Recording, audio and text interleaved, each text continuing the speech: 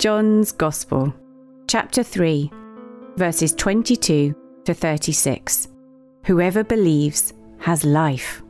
After these things, Jesus came with his disciples into the land of Judea. He stayed there with them and baptized.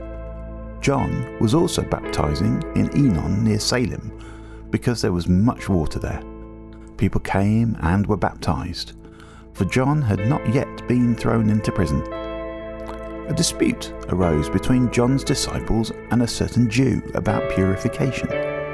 They came to John and said to him, "Rabbi, the man who was with you on the other side of the Jordan, the one you've testified about, look, he's baptizing, and everyone's coming to him." John answered, "A man can receive nothing unless it's been given to him from heaven.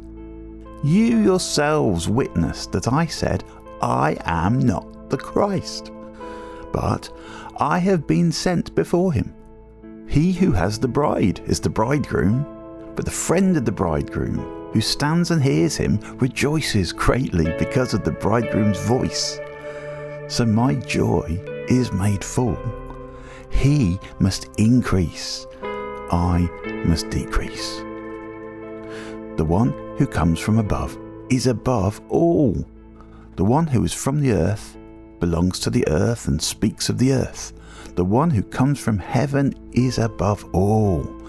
He testifies about what he has seen and heard, and yet no one accepts his testimony. Whoever does accept his testimony has signed up to this, that God is true. For the one God has sent speaks the words of God, for God gives the Spirit without limits.